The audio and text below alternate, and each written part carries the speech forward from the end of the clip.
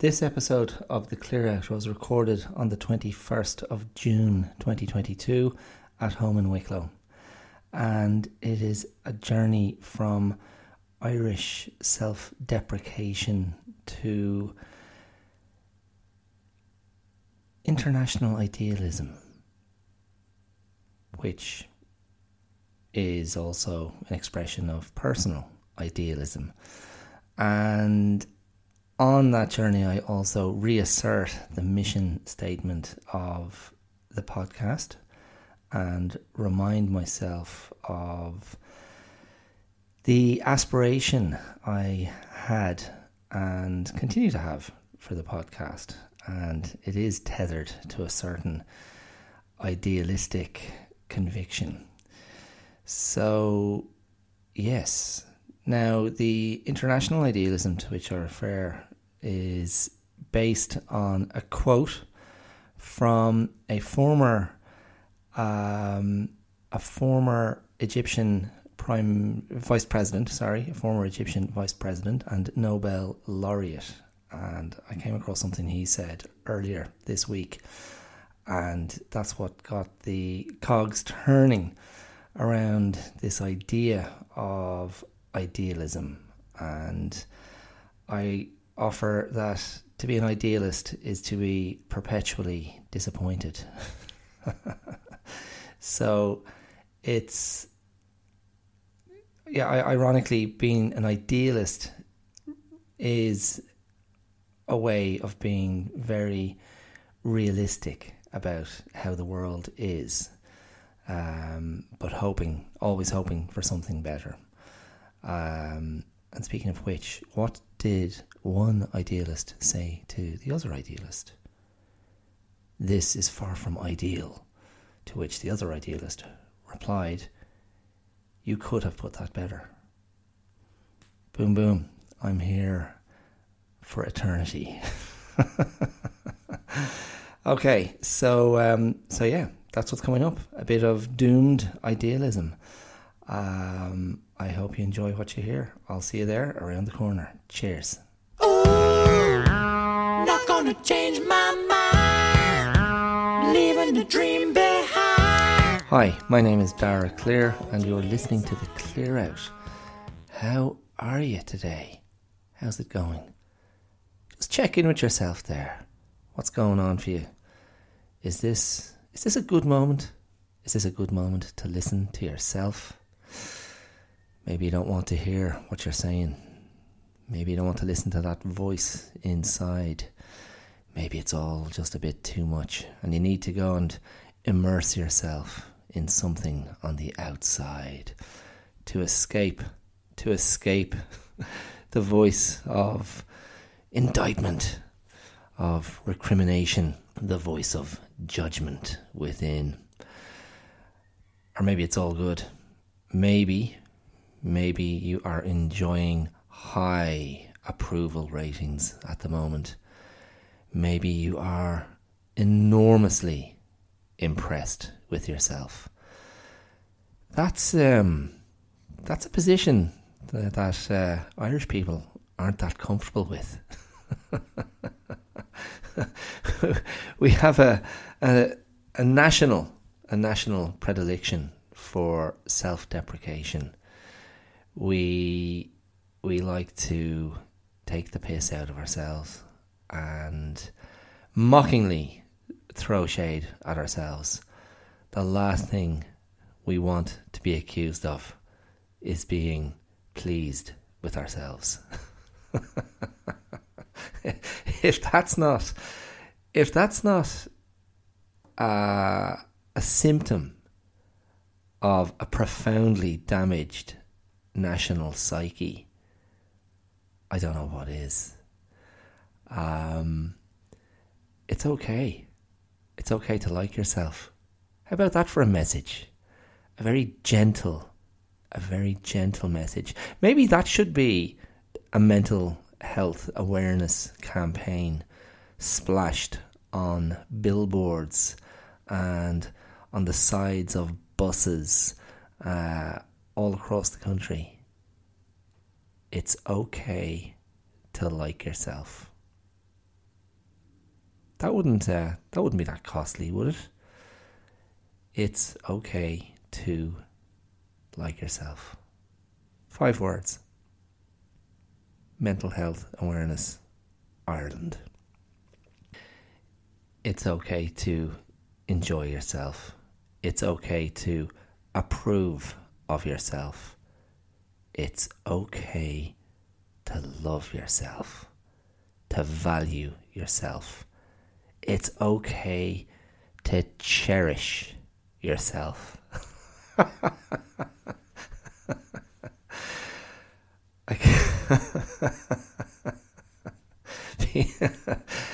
People would practically throw up at that last one. Are you kidding me? What the hell are you talking about? How dare you? How dare you suggest we open up that can of worms? We lift the lid on Pandora's box and dare to value ourselves so highly. Only bad things can come from that. Only bad things. Yeah. And listen, I'm laughing here, but I believe there's truth in what I'm saying.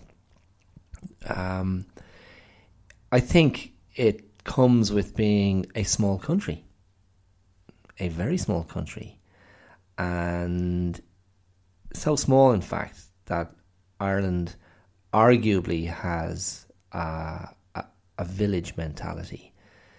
Just this fear that the community is so small that anything you do to draw attention to yourself could lead to your doom.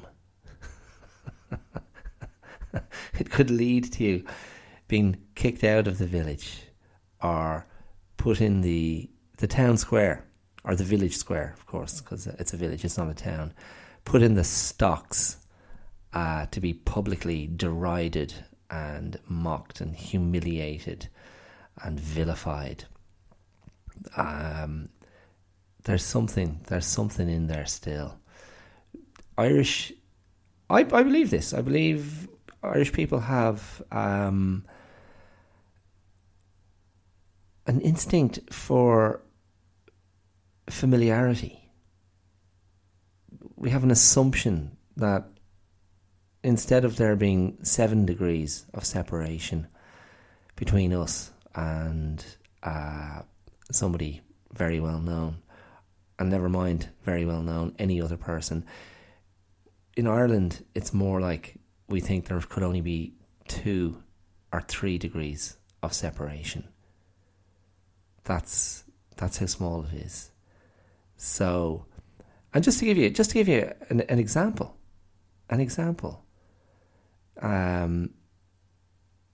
I've never met the President of Ireland, but there are family members and friends who are just one connection between me and the President of Ireland. And there's nothing remotely remarkable about that. Nothing whatsoever. That's how small Ireland is. Yeah, so there you go. So there's a familiarity. We all assume that, sure, listen, I'm bound to know someone who knows that person. 1 or 2 steps of connection is all it takes.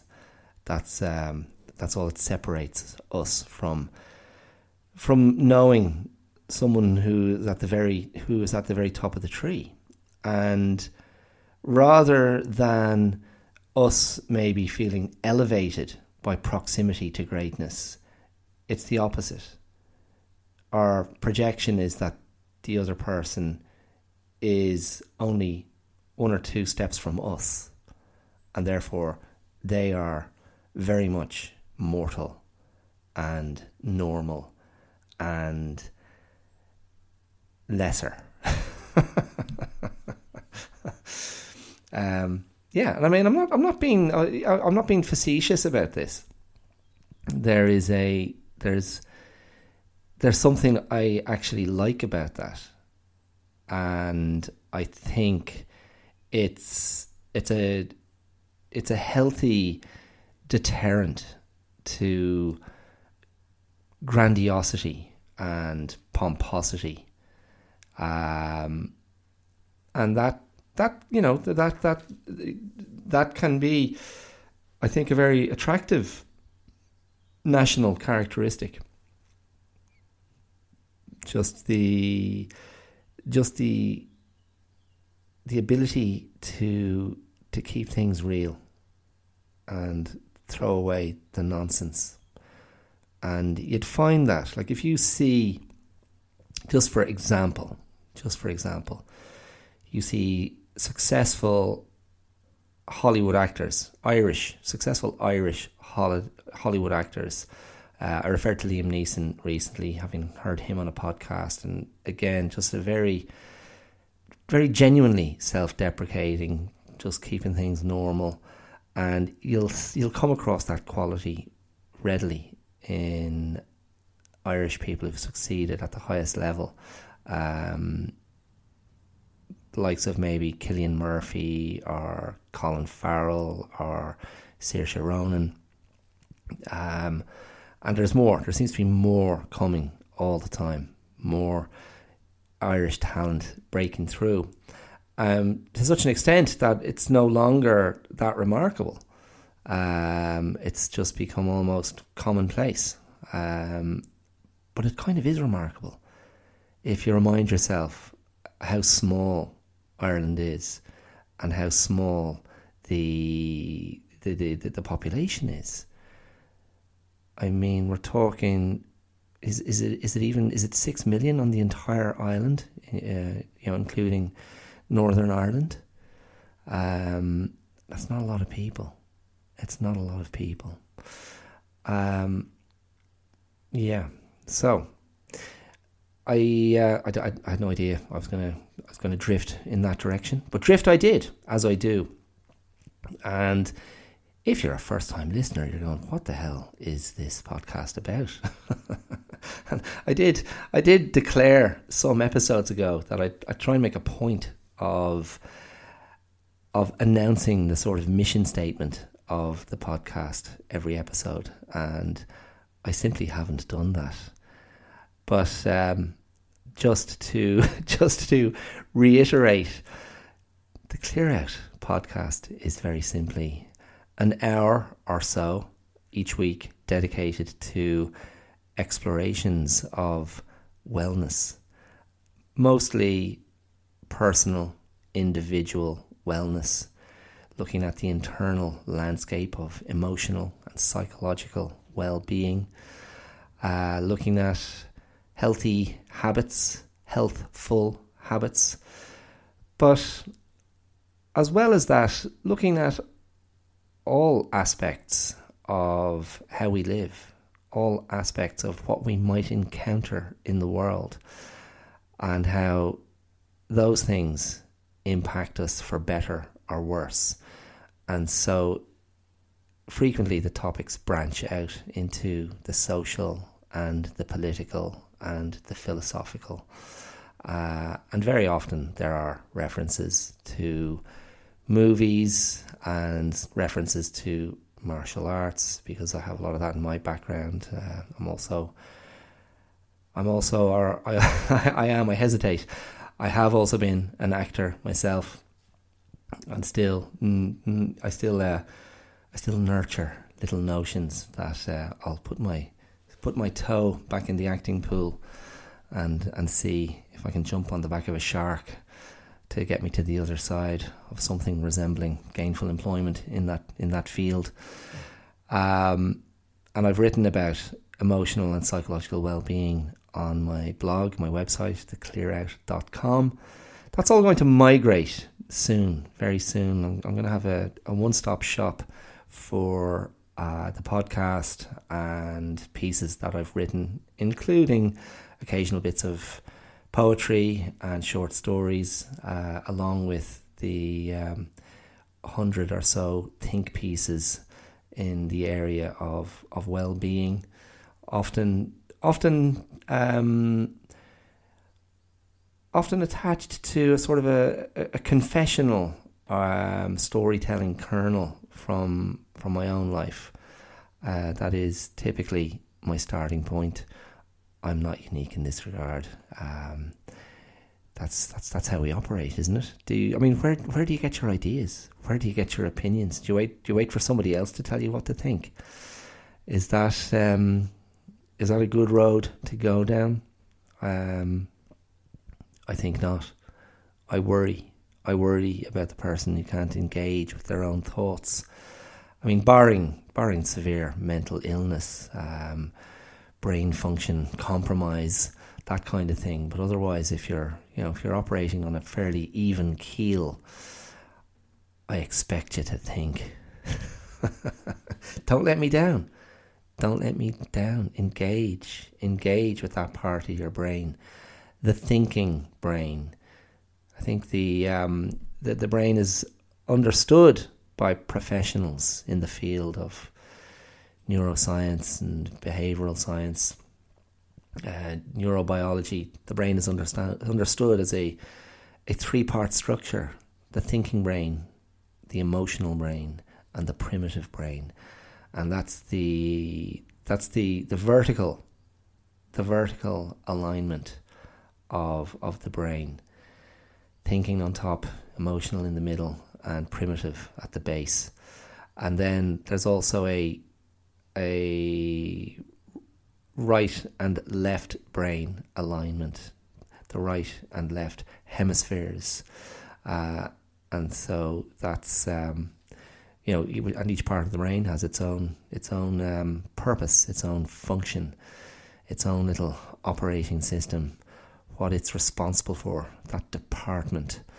And when different parts of the brain are impacted adversely, that of course impacts how we function and how we perceive the world in which we find ourselves.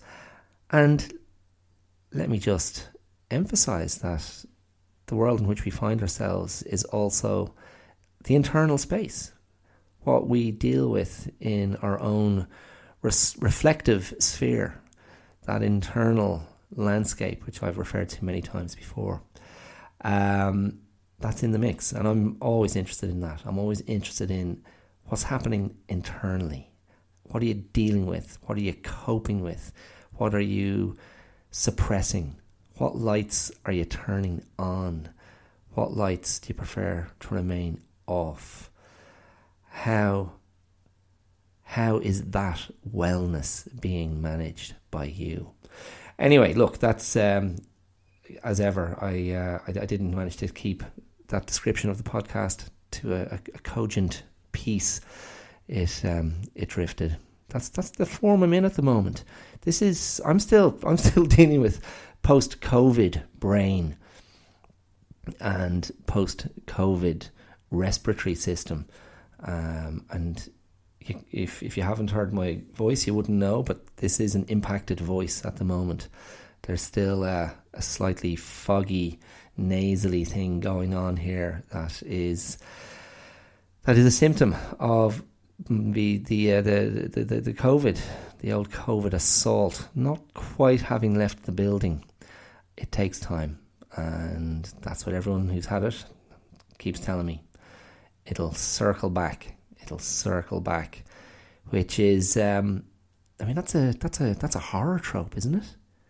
That's a bad guy trope in the movies, or a monster trope. You think you've dealt with the threat, you draw that sigh of relief. Do you draw a sigh?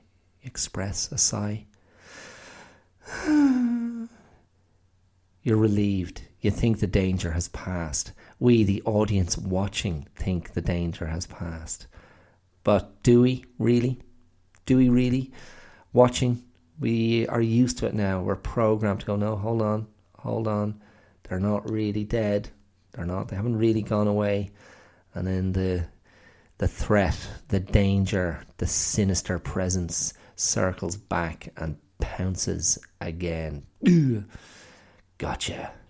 So, coming soon to a horror show near you, COVID, The Return. COVID, it never dies. So yeah, that's I've still got a bit of that going on, which is it is frustrating. I think that maybe that's I've heard friends talk about the mental component, to COVID, and maybe that is part of what they were talking about. The sense, the knowledge, the conviction that, okay, this is just going to linger and not quite let go. And so you're never quite out of the woods.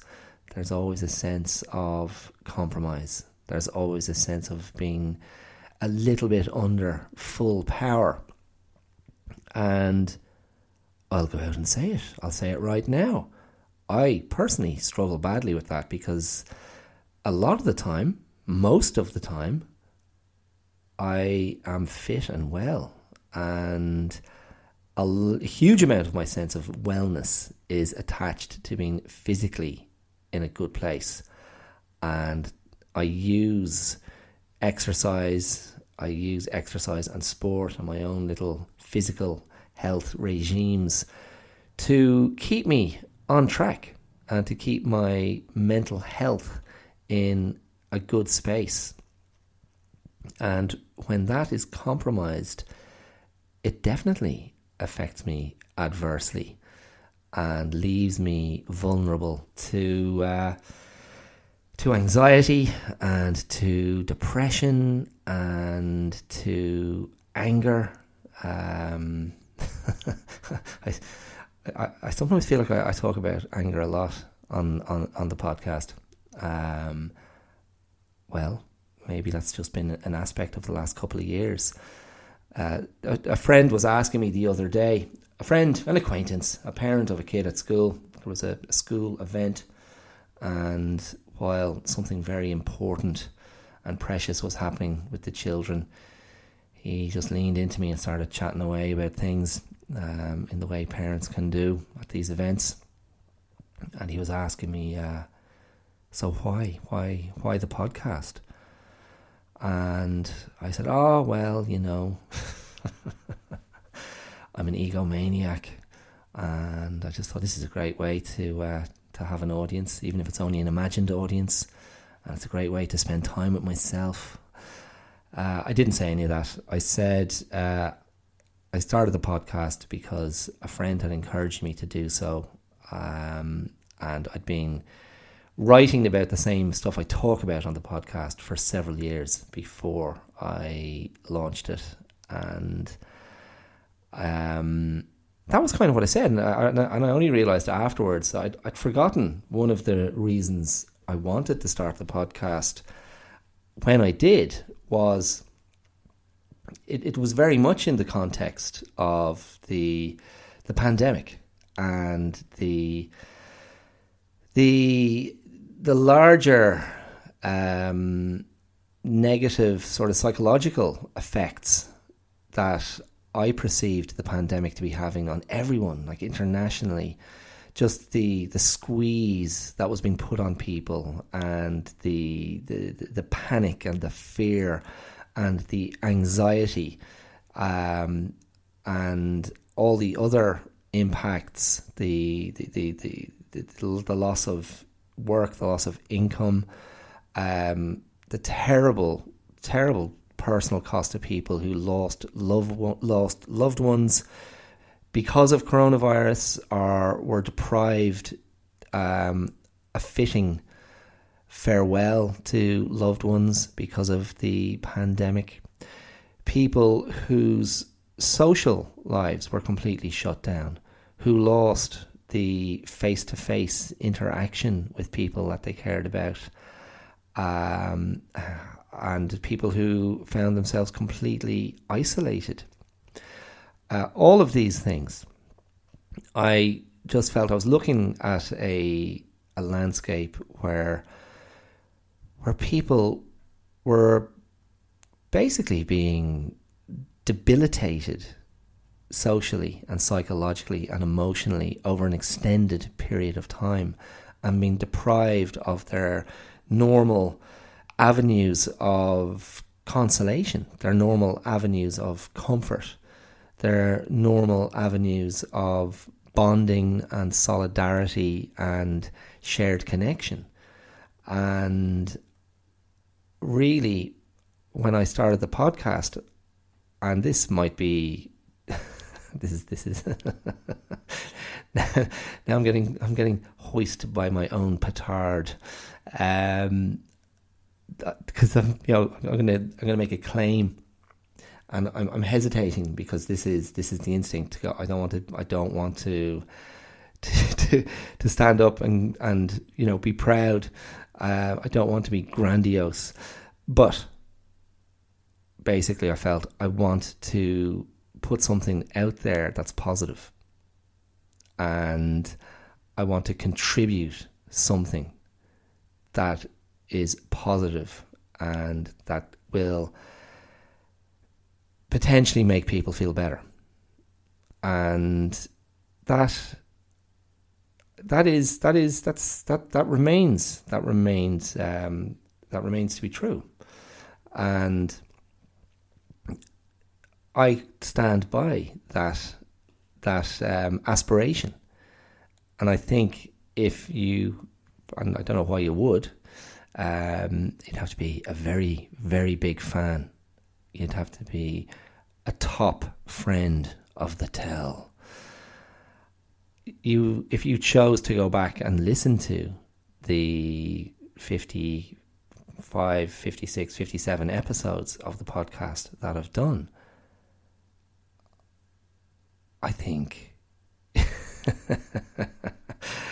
I think you'd have to go, yeah, they are positive. It's a positive vibe, and it's a positive disposition that I'm sharing, and a positive outlook. But it is not one that is dishonest. It is not one that is inauthentic, and it's one that embraces grey areas. It's one that embraces complexity and contradictions. It's one that embraces vulnerability. It's one that embraces personal failing on my own part. And it never stops being an attempt to look at the messiness of being a human, and the messiness of trying to do well. And, that's an aspect of wellness that I probably don't articulate, but the actual attempt to do well and live well and be well, that is in the mix of a life that is trying to cohere to a concept of wellness. And so, doing well and being well and trying to live well, that extends beyond oneself. It extends beyond trying to have a perfect physique. It extends beyond trying to be consistently on message. In that way, I'm so critical of the sort of the hyper positivity. That hyper positivity, which I've seen now more than once described as toxic positivity. What I find to be a very one-dimensional and unrealistic presentation of wellness, that's hyper achievement based and hyper goal oriented, and to me it's just, I don't know, it never chimes well with me, and it's just a model that I don't value, and I'm not trying to throw shade on people who advocate that way, because it's meaningful to a lot of other people, and I would argue that it's meaningful to the people who are doing the advocating, but for me it just lacks some real nuance. It lacks real honesty and authenticity, as I conceive of those ideas, and therefore it does nothing for me. I kind of go, okay, yeah, grand, whatever. Well done with that particular Instagram parade. Anyway, look, that's a bit snarky, isn't it? That's a bit snidey. Look, I actually wanted to talk today, and this is we're talking about the messiness of humanity. I want to spend the rest of the episode, and I'm going to try and, how often have I said this? I'm going to try and keep this to about an hour. But no messing, I am on the clock. I've got a very important appointment with my hairdresser. I've got to be down with Col, the barber, in Avoca in 45 minutes. So here I sit in #blessed, nursing my post-COVID recovery, drinking my water, looking out at that lovely sunny day. But I'll be sitting in the barber's chair in about 45 minutes getting scalped. The hair's got a bit out of control, lads. And I think for the summer I want to be shorn like a tightly clipped sheep. So I've got half an hour left, and I'm going to dedicate that half an hour to just having a look at human relations. Now, I want you to listen to this quote. You may know this, you may have heard it before. Listen to this. The ultimate sense of security will be when we come to recognize that we are all part of one human race. Our primary allegiance is to the human race, and not to one particular colour or border. I think the sooner we renounce the sanctity of these many identities and try to identify ourselves with the human race, the sooner we will get a better world and a safer world. Now that's a quote from Mohammed El-Baradi. I don't know if I'm pronouncing his surname correctly. An Egyptian diplomat and a Nobel laureate. He's still alive. He turned 80 the other week. Happy birthday, happy 80th birthday. I noticed on social media somebody else just turned 80. That's right, your favourite and my favourite ex-Beatle, Paul McCartney. He actually never was my favourite Beatle. I don't really play that game, favourite Beatles. I'm just not that kind of a Beatles fan. I mean, the Beatles, don't get me wrong. I do love me a bit of the Beatles. And I loved that Peter Jackson documentary from late last year, Let It Be. That's what it was called, wasn't it? Let It Be. That, like, whatever it was, 500 hours of footage from the Beatles recording Let It Be. That was just a fascinating document. And Paul McCartney was revelatory in it, in terms of just his enormous talent. I mean, all of them, but Paul stood out. But he was in a good place, it seemed. Poor old John was struggling a bit during that time. But anyway, congratulations, Paul. My friend Angus, divine musician. He is long time Beatles fan, long time music fan. A real Angus. How would I describe you? A great musician himself, of course, but I don't know if I could describe him as a purist in terms of his love of music. I don't know if that does him justice, but he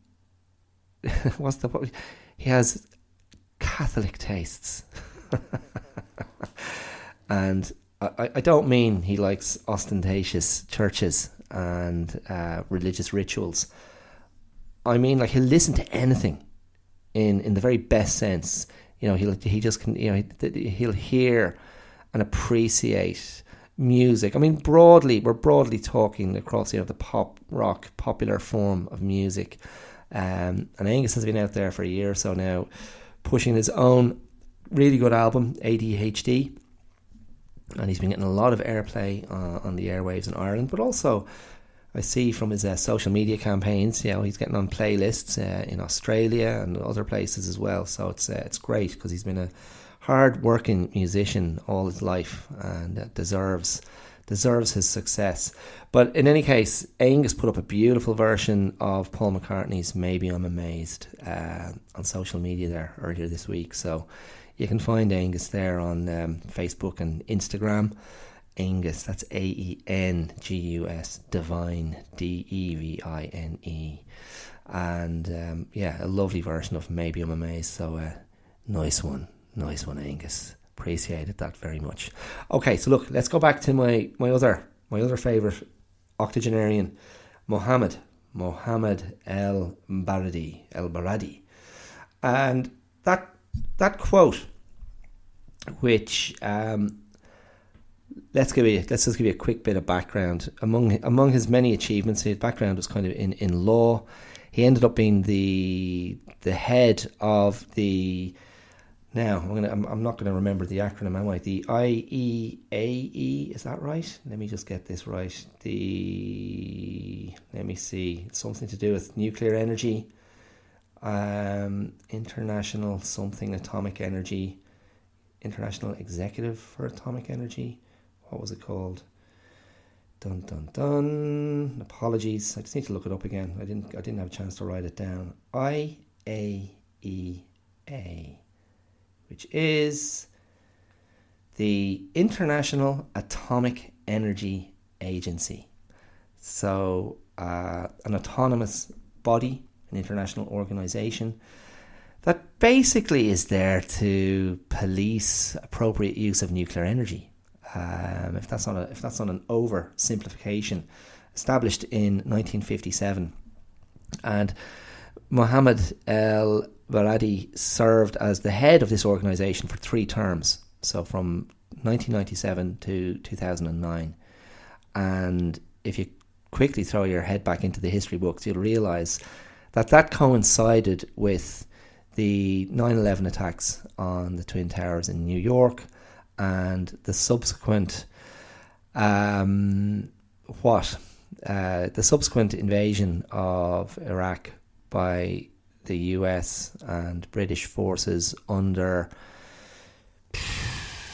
false pretenses. Is that an unfair representation of what happened? And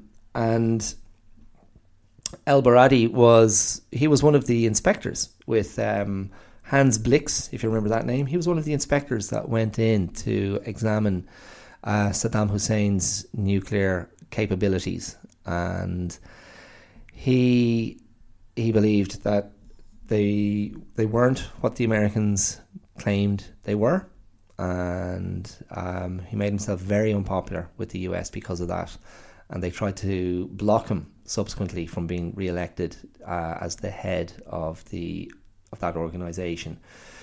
But he has, it seems, a very well-regarded legacy in that area, and he served very well, and was basically a very credible advocate for peace and responsible nuclear management of nuclear energy. And he did argue very clearly that double standard of some countries being forbidden from producing, nuclear weapons, while some others were allowed the privilege of having nuclear weapons to protect their borders. He just felt, no, there's a double standard there. That's not quite right. And because of the strength of his work in that area, he won the Nobel Prize. He also played a role in the Egyptian uprising or the Egyptian revolution in 2011. Wasn't that part of the Arab Spring? Was that the start of the Arab Spring? Am I misremembering that? Where he was definitely very critical of President Mubarak, and he stood up and said, I'll be available if people want me to lead, if they want me to step into the breach, if they're looking for a change of leadership, I can be that person. Now, it didn't pan out that way, and when Mubarak was removed, he was replaced by President Morsi, And then he was taken down in 2013 by a coup d'etat. And Mohammed el-Baradi was involved in that. In that coup, he consulted with the military, and he came in when they took over and was the interim vice president of Egypt. But he only stayed in that role for, I think it was only about 5 or 6 months. And then he resigned because he felt that the way that the subsequent government was going after President Morsi's supporters, which led to over 500 people being killed, el-Baradi was, I think, because of his beliefs and his conscience, was like, I can't stand here while blood is being spilt and I'm in a position of power and it's against what I believe. And he stood down. I think subsequently an Egyptian law professor tried to sue him for abandoning his post and abandoning the Egyptian people, but that was dismissed in court. So an interesting character, and I came across that quote earlier this week. As with a lot of the quotes I often bring up on the podcast, it's from that daily email I get, the word a day email, which is an etymological email. It gives a word a day to look at the history of the word and show it in its usage. And then there's a quote at the bottom of each email, which sometimes is very germane to things that are happening in the world at the moment. And it's usually the person who is quoted, it's their birthday on the day of the email. So that's why Baradi came up. Now, that quote, I was just reflecting on it and thinking, okay, so this is, and I was kind of, okay, I saw him credited as a diplomat, and I thought, okay, well, that's a very typically diplomatic thing to say. We should all just remember that we're members of the human race. That should be the focus, and the sooner we get to that place of acknowledging what we belong to as one, rather than focusing on the points of difference, the greater chance there is for a happier and safer world. And he was, it's funny because the language he used anticipated identity politics and culture wars, because he was basically saying this, the sanctity attached to colour and to border is fundamentally not serving us. Now, I'm paraphrasing, but he actually gave that quote just after the US went into Iraq post 9/11.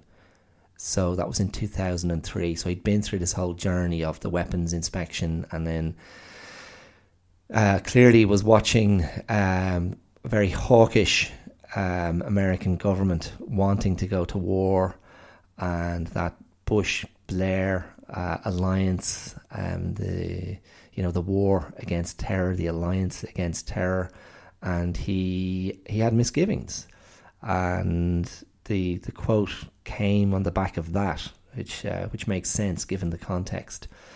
But I mean, so what can you say about that? Is it, on one level, like even at first pass, when I read the quote the first time, I was like, yeah, it's kind, it's lovely and it's nice, and I value that sentiment myself. But I do, on another level, think, wow, it just seems so unrealistic. It seems so unrealistic, bordering on naive. And Mohammed el-Baradi could hardly have been described that way based on what he had been through in his career. And it made me think then as well, there's something idealistic about that. And of course, if you're an idealist, and I probably am, really. I don't think there's a probably there. I don't know. I mean, I try to look at things in a realistic way. I don't want to hide from reality, and yet I have a strong idealistic streak in me in terms of the that how I'd like things to be and how I think things should be, I suppose. And there's a strong moral component to that, because it's based on what I believe is a better way to be, a better way to live, to interact, to view others, a better way to view conflict. And there's an idealism. There's definitely an idealistic streak in that. And the simple truth is, if you have the good fortune to be an idealist, you never stop being disappointed. That's the reality. The nature of idealism is that it's very much beyond the real scenario, because it's something, it's a close cousin of perfection, and it's in the realms of utopian fantasy, and so what is it then about idealism that is appealing? Because it's you're destined to fail. You're destined not to have your vision realized, and I think for me, what I find about having an idealistic bent, an idealistic hinge to my ethics, is that it's uplifting and elevating, and it asks me to think higher and to think broader and to keep things present in my belief system, things that might not be very cool, things like hope and maybe romanticism, and a certain amount of sentimentality, and other ideals like decency and nobility and compassion, and I suppose a certain amount of, I'm hesitating to say, righteousness, because, righteousness can be a very ugly sword. It's, righteousness can take you into sort of sanctimony and an assumption of being better. And I don't really have time for that. I think there's something so fallacious and ludicrous about thinking you're better. It's just very dodgy ground. So, I don't know. It's that's a tricky one. That is a tricky one. But this is the thing. It doesn't matter. It doesn't matter, because in the face of the world's cynicism and venality, whether you're better or not, in any, I don't know, however you want to choose to measure that, very, very hard thing to quantify, it's meaningless. It's meaningless. You're a drop of water in an ocean of shit. That's a very ugly metaphor. But sadly, the history of the world doesn't bear up great optimism for the triumph of idealists. But the thing is, if you're not someone like our friend Muhammad, if you're not someone who's going to actually stand up and say, this is wrong, that's not a good way to go. There's a better way to go. What, what, if anything, is swimming against the tide of failure? What at all is swimming against the tide of corruption and defeatism and political careerism and enmity? I really do believe strongly that there's a value to standing up and saying, and even if it's unfashionable and, as I say, uncool, saying what you really think, especially when it's in the favour of the greater good and a larger good and maybe an idealistic good. It has its place, and you just don't know. You never know where that's going to land. And this great exercise of faith that trying to live well is that you just don't know. You don't know the ripples of your actions, and I start to kind of veer into karmic territory, but I believe very strongly that if you're trying to live a good life, that there's a far greater chance of positive knock-on effects all around you. Even if you're not out there proselytizing, even if you're not out there actively trying to be a good Samaritan or dedicating your career to service of others in some way, I don't think it has to be as literal as that at all. I just think conducting yourself a certain way, living a certain way, holding yourself a certain way in life, in an existential sense, that there's a far greater chance to have a positive impact on the world. And it's not a grandiose ambition. It's not about, I want to get to that spot. It's much humbler than that and much less visible. And that's where it becomes an act of faith, I suppose.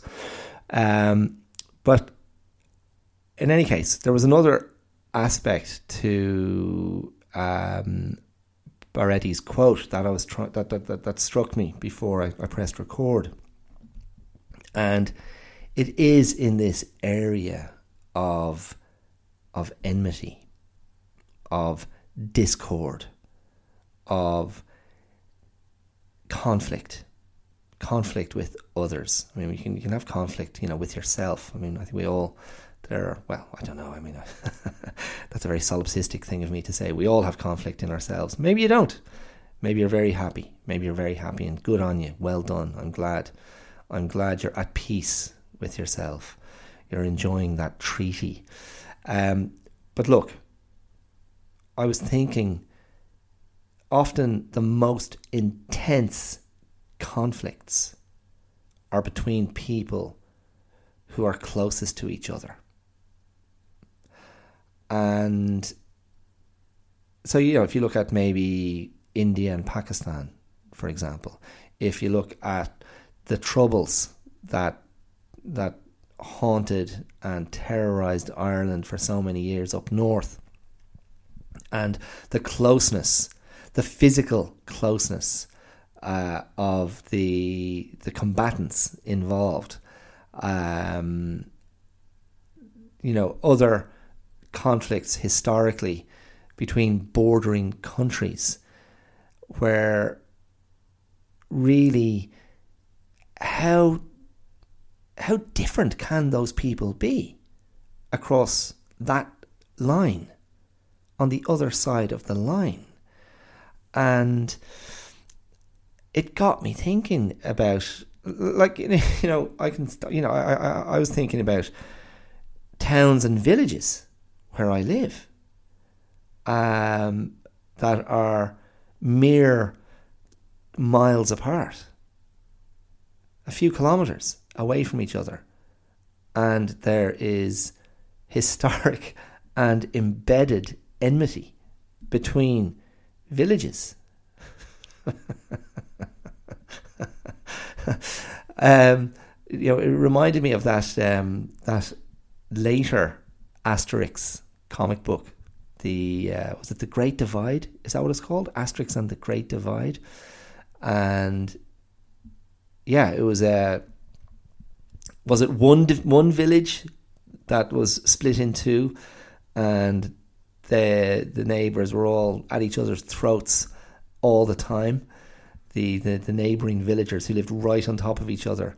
And in the end, I think Asterix's solution was to dig a moat between the two villages, and they could cross over when they wanted to be friendly, but otherwise they'd be separated. And I think one of the gags in the book was that there was one house that sat directly above the moat, so one side of the house was in one village and the other side of the house was in the other village, because it was like a Romeo and Juliet situation. So they could each live in their preferred village, but under one roof. And I don't know, maybe that's the metaphor that Mohammed El-Baradi was going for. That, you know, the world, you know, we should embrace this idea of multiple villages under one roof and try to live harmoniously. I mean, even as I say that, it sounds a bit naff. I don't know. I mean, it begs the question. It begs the question: what would actually lead that type of change? Like a universal will to live harmoniously. If you look at, you know, the science fiction movies, they'll depict an alien threat, something otherworldly that threatens the entire species of planet Earth, and so humans unite. You think of movies like Denis Villeneuve's Arrival, well worth a watch. You think of Independence Day from 1996, the sort of blockbuster entertainment. You know, that idea of, okay, this will make us all pull together. I mean, you could argue that coronavirus was the threat that posed that kind of mortal end to the human race. But I don't feel internationally the world's any closer. But yeah, listen, I was going to say about this idea of enmity. I wonder if, when you're talking about combatants that essentially live side by side, is there a sense of looking in the mirror? Is there a sense of being offended by the people who are so similar to you? And is there a sense of being offended that, in a way, that they're so similar, and yet the point of difference, the one or 2 points of difference, have them believe that they're better than you, and that's the source of your rage? Like, how dare you? How dare you think you're better than us just because you drink that kind of tea and not this kind of tea? How dare you think you're better than us just because you like that football team and we like this football team? Because sometimes it feels as superficial as that. But if you bring it down, if we bring the scale right down to a relationship, a romantic relationship, your partner, your spouse, boyfriend, girlfriend, whatever, and you think at times of conflict you're staring at each other across a divide, and each of you feels affronted, each of you may feel like you're the wronged party. Each of you may feel like you're the better person. And there's huge hurt and huge judgment, and yet there's something bonding there as well. There has to have been, because otherwise why would you have been together in the first place?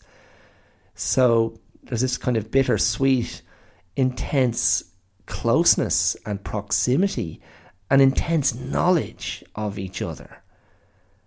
And yet you find yourselves completely at odds, and completely repelled. That's an interesting component, isn't it? Like, you think on one level, it's much, much easier to get on with people who are at far greater distance from you than the people who live right next door. And, you know, when I say right next door, I mean, you can use that figuratively. I mean, that could be literally your next door neighbour if you want to go down that road. But it could be the people in the village over. It could be the person in the bed beside you. Imagine that. You don't have to imagine it, some of you, I'm sure. But that's, you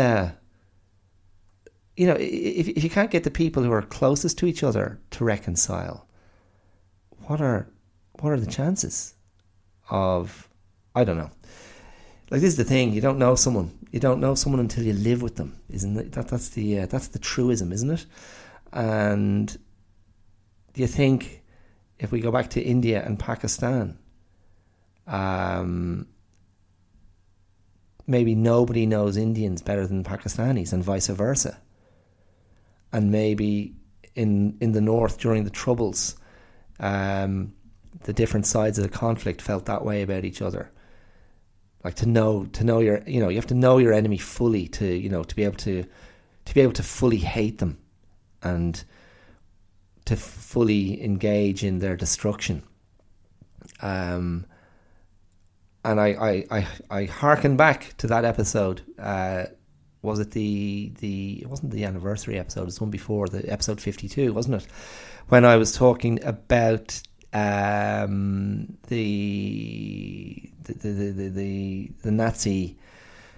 Nazi officer in Quentin Tarantino's Inglourious Bastards, played by Christoph Waltz. Let's waltz. Christoph Waltz, and he was the Jew hunter, and he relished capturing, persecuting, executing Jewish people in Tarantino's story. And he laid out his sort of pathological hatred of Jewish people, and it was the way he did it was to demonstrate how well he knew them, and knew how they acted, and knew how they behaved, and knew how they thought. And it's an illustration then of what I'm talking about, knowing the source of your hatred so well. Yeah. So look, there's that's a not such a cheery note to finish on, but finish on it I will, because that is just over an hour, and I need to go and get scalped by the barber. I hope you enjoyed what you heard there today. It's a shorter episode than usual. It's been a long time since I've brought it in around the hour mark, but I've done it. And yeah, thanks for listening. As always, I really appreciate it.